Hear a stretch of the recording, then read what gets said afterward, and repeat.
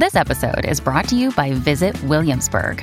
In Williamsburg, Virginia, there's never too much of a good thing. Whether you're a foodie, a golfer, a history buff, a shopaholic, an outdoor enthusiast, or a thrill seeker, you'll find what you came for here and more. So ask yourself, what is it you want? Discover Williamsburg and plan your trip at visitwilliamsburg.com.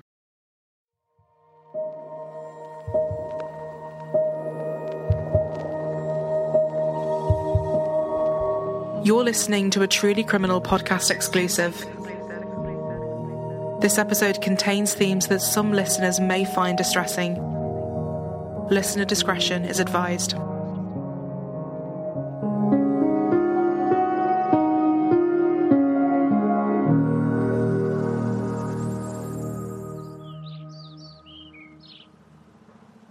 It was August 2nd, 2010.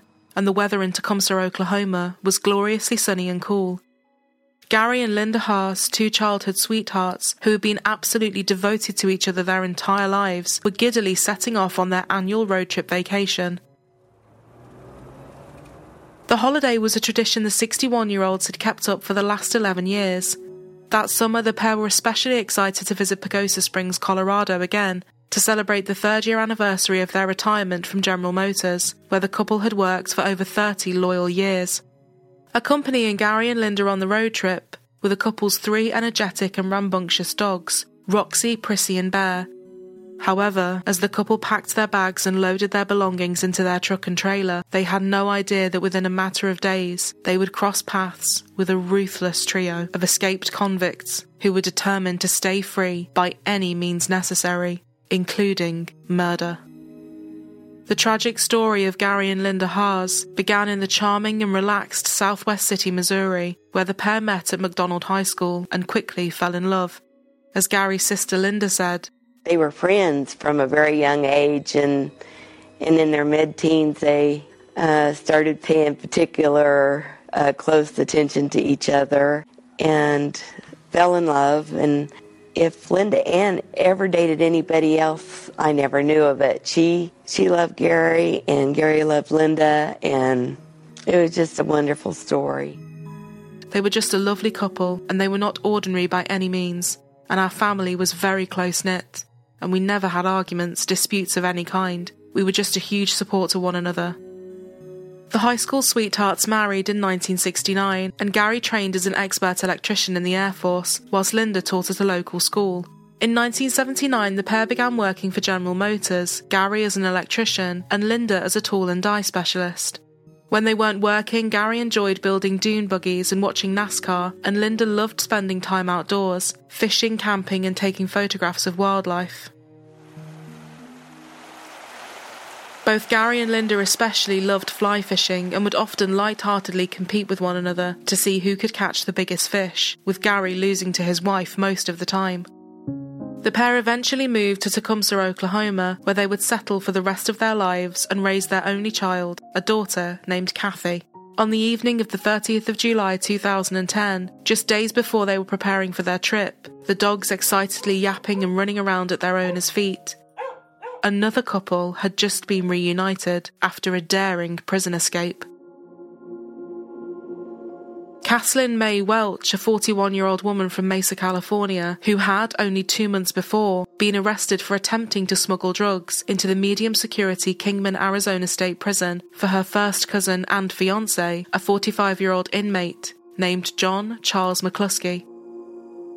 She parked her brown Chevy Blazer behind a secluded part of the prison's fence. After making sure that the coast was clear, she then threw a pair of bolt cutters and a pair of pliers over the barbed wire fencing. The tools were quickly snatched up by the eagerly awaiting John McCluskey and 2 other inmates, 42-year-old Tracy Ann Province, who shared a cell with John, and 36-year-old Daniel Kelly Renwick. All 3 convicts were serving long sentences for very serious and violent offences. John was serving a double 15-year prison sentence for second-degree attempted murder and an assortment of other felonies, while Tracy and Daniel were both serving life sentences for armed robbery and multiple murders. The 3 prisoners cut a large hole through the chain-link fence, using the tools supplied to them by Caslin, and made a break for it. Fence alarms suddenly sounded throughout the prison. But as the alarms were faulty, often going off randomly at all hours, the prison guards ignored them. On the other side of the breached wire perimeter, John and Caslin embraced each other quickly, before Caslin handed the keys of her Chevy over to double murderer Daniel Renwick, who then separated from the group with the getaway vehicle to go on alone. Just 2 days later, he would be apprehended 670 miles away in Rifle, Colorado, after a brief shootout and car chase when a local sheriff's deputy spotted him driving the wanted brown Chevy Blazer. After Daniel had sped away from the prison, leaving John, Caslin and Tracy behind, Caslin handed the men a couple of handguns she had brought with her, and the trio scrambled through 8 miles of brush and desert land under a blistering sun towards Interstate 40. At a rest stop, the desperate and exhausted convicts pointed their guns at the first people they came across, a couple of truck drivers who had just pulled an 18-wheeler semi-trailer truck over to the side of the interstate to take a short break. John and Tracy forced the shocked men back into the truck at gunpoint and ordered them to drive to Flagstaff, Arizona. When the trio of criminals reached Flagstaff, they kicked the shaken but unharmed truck drivers out at a deserted rest stop.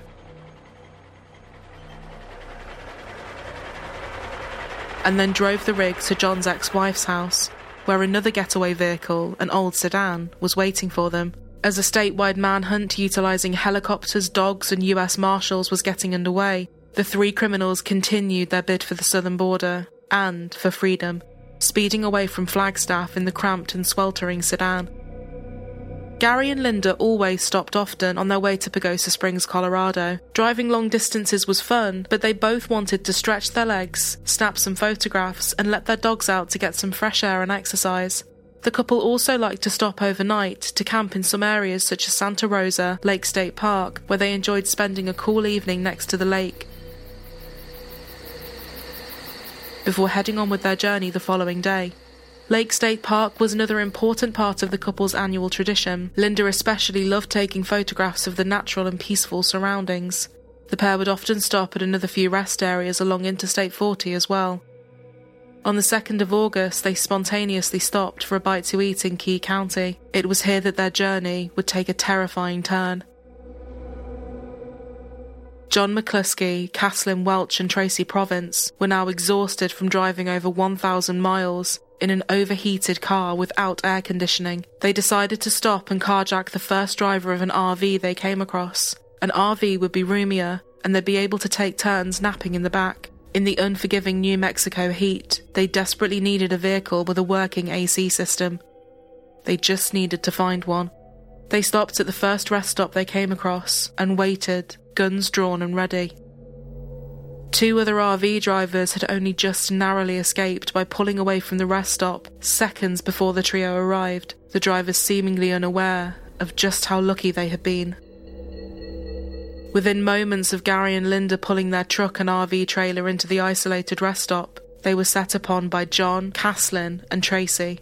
Tracy had convinced the others to hang around at the rest stop for a little while longer so he could take a toilet break. The couple had handguns shoved in their faces and were forced back into their truck. Gary was ordered to drive. One can scarcely begin to imagine the terror and shock they must have been feeling as they helplessly complied with them in a desperate hope that they wouldn't be hurt. They were ordered to drive along Interstate 40, and John also told the terrified couple as long as they complied with his wishes, they wouldn't be hurt.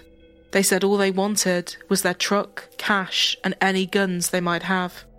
Gary and Linda, fearing for their lives, complied with John McCluskey, who also promised that once they had driven the fugitives into the New Mexico desert, they would be released unharmed, somewhere close to where they could get help. Tracy Province would later say that it was around this time that he began to have reservations and regrets about kidnapping the couple. He said, "All I could do was picture my mom and dad. That's what they did when they retired, was travel around in an RV. And I realised that could have happened to them just as easily as it happened to Mr. and Mrs. Haas." John McCluskey and Caslin Welch listened non-stop to news updates about the manhunt on the truck radio and were gleefully satisfied that the media were calling them a modern-day Bonnie and Clyde. They were also dismayed to hear of their co-escapee Renwick's dramatic capture in Rifle, Colorado the previous day. Barely an hour after the carjacking, as the group neared Tucumcari, New Mexico, John McCluskey ordered Gary to pull over at a deserted and lonely rest stop. He told the couple to go and get in the back of the trailer. As Caslin and Tracy waited outside the vehicle sharing a cigarette, John McCluskey shot Gary and Linda Haas dead at point-blank range, shooting Gary once and his beloved wife of 41 years, Linda, 3 times. Blood belonging to Gary Haas, discovered later in the front of the abandoned truck, indicated that he may have tried to put up a fight to save the life of his wife. John McCluskey stood over the slumped and bloodied bodies of the high school sweethearts who had died in each other's arms. He then reportedly turned to Tracy and casually stated that he didn't want any witnesses. The 3 fugitives then returned to the truck and carried on driving down Interstate 40, listening to the radio and trying to stay one step ahead of the authorities. A few hours later, when they stopped along the highway again, the criminals noticed that blood was leaking heavily from the RV, and the decision was made to dump the trailer. They found a quiet and remote area behind an abandoned barn, unhooked the RV, and set it alight, with Gary and Linda's bodies still inside.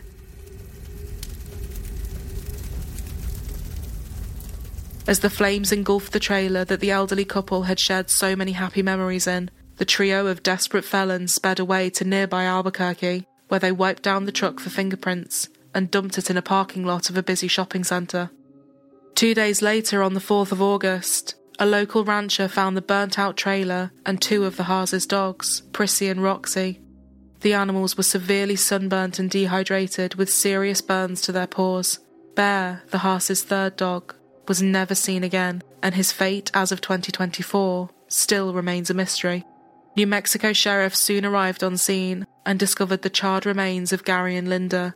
Their skeletons were so badly burned that an investigator said if you touched them with your hand, they would definitely fall apart.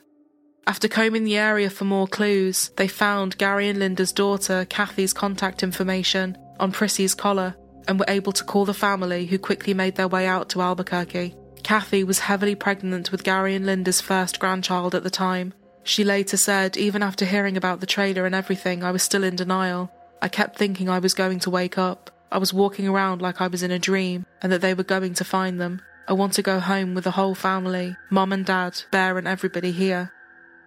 On the same day authorities discovered the destroyed RV, they also located the Haas truck parked askew in a parking lot of the shopping centre a few miles away, and the manhunt efforts escalated in and around New Mexico to catch the fugitives before they killed again. U.S. Marshals believe the fugitives murdered Linda and Gary Haas. Here's a picture of them. The Tecumseh couple's bodies were found badly burned in New Mexico. Eyewitness News 5's Mark Opgren has team coverage. And Mark, you just got back from Tecumseh. That's right, Jessica. In fact, I spoke with the family this evening. Now, they are also, too, following intently the news of the manhunt, and they're hopeful they will be caught and caught soon. Law enforcement hunting for the remaining fugitives from Arizona set their sights on northwest Arkansas today. But back in Oklahoma, neighbors of Linda and Gary Haas expressed their sadness for the Tecumseh couple. Very nice people from what I know of them. You know, they kind of kept to themselves. But they've lived out here quite a while and never bothered nobody or anything. Just good people. Gary and Linda didn't have enemies. They were good, intelligent, loving people. And I just don't think anybody ought to get by with a crime like that. And I sure hope nobody else does. On Tuesday, Linda's brother told us he is praying for those who are trying to find the fugitives. I've already lost my sister and brother-in-law, and there's nothing that can bring them back. But there's no need to lose these guys, and there's no need to lose anybody else. The search has spanned several states, from New Mexico to Wyoming, Montana, and now Arkansas.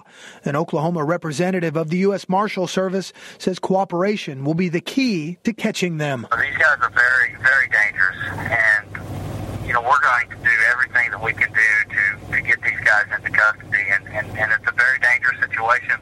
Now, that spokesman for the U.S. Marshal Service here in Oklahoma also says in cases like this one, it is extremely important to have cooperation from citizens and also those people who actually know the couple. We're live. Mark Opgren, Eyewitness News 5. After the senseless murders, seemingly deterred by his accomplices' unpredictable and callous behaviour, or simply fearing for his own safety, Tracy Province made the decision to finally split away from the self-styled Bonnie and Clyde and headed towards Wyoming. He was captured days later on the 9th of August after attending a church service, singing along with the choir and surprisingly mowing the church's front lawn. He was armed with a handgun, but surrendered to authorities without a fight, saying he had only escaped from prison because he didn't want to die behind bars. While the authorities were happy they had caught 2 of the 4 fugitives, they stepped up their efforts in the search for John McCluskey and Kathleen Welch, fearing it was only a matter of time before they committed more crimes. The authorities weren't wrong. On the 11th of August, John and Kathleen, who had since dyed their hair different colours to avoid detection, burst through the doors of an Arkansas beauty salon named Cut and Curl, brandishing handguns, ordering the petrified owner, Joyce Cook, to give them all of the money in the cash register. Fortunately, no one was hurt on this occasion, and the couple fled the scene of the crime, having tied the owner up and got what they wanted. "I was looking at that gun, I just burst out crying before they even left," said the 62-year-old salon owner. However, this small-town crime baffled law enforcement, as it appeared that John McCluskey and Kathleen Welch were strangely circling back to the state of their prison break, Arkansas. A U.S. Marshal said they have been unpredictable that whole time. It would make no sense for them to go from Montana to Arkansas and back to Arizona.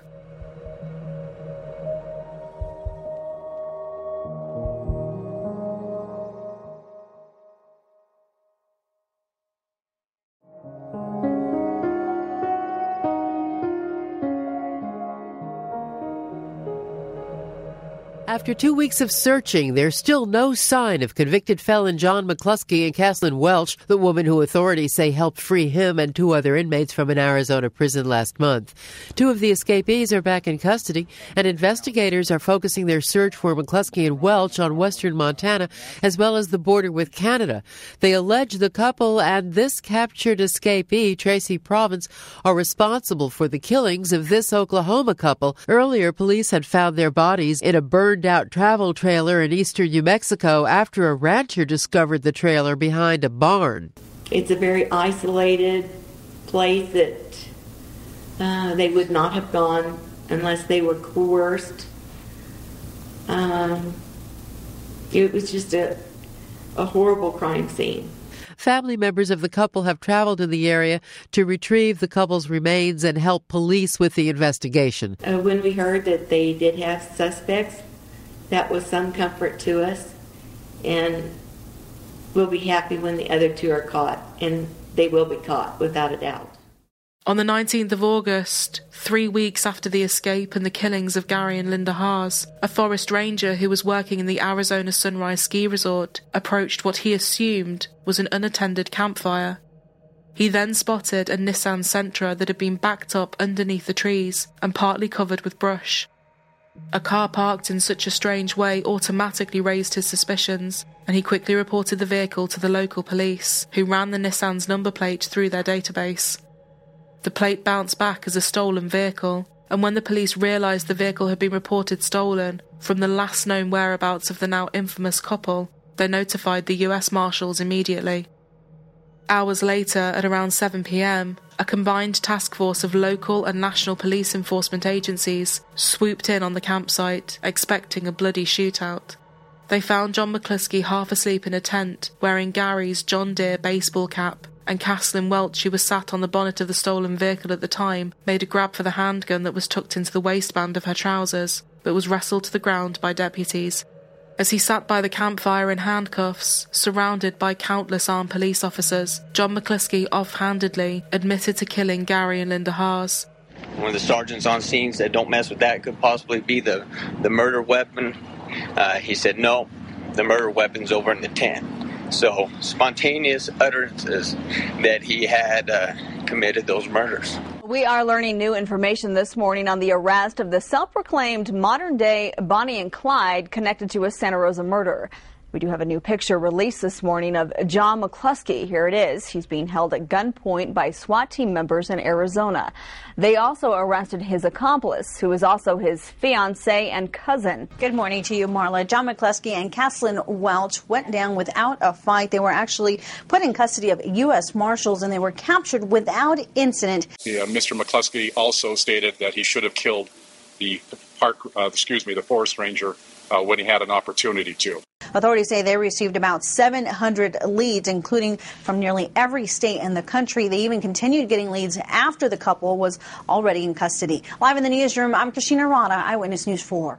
The manhunt had been long and exhaustive, but the criminals were finally in the hands of law enforcement, and Gary and Linda's family would see justice for their loved ones. However, in a tragic turn of events, Gary and Linda's only daughter, 35-year-old Kathy, would not see justice for her parents.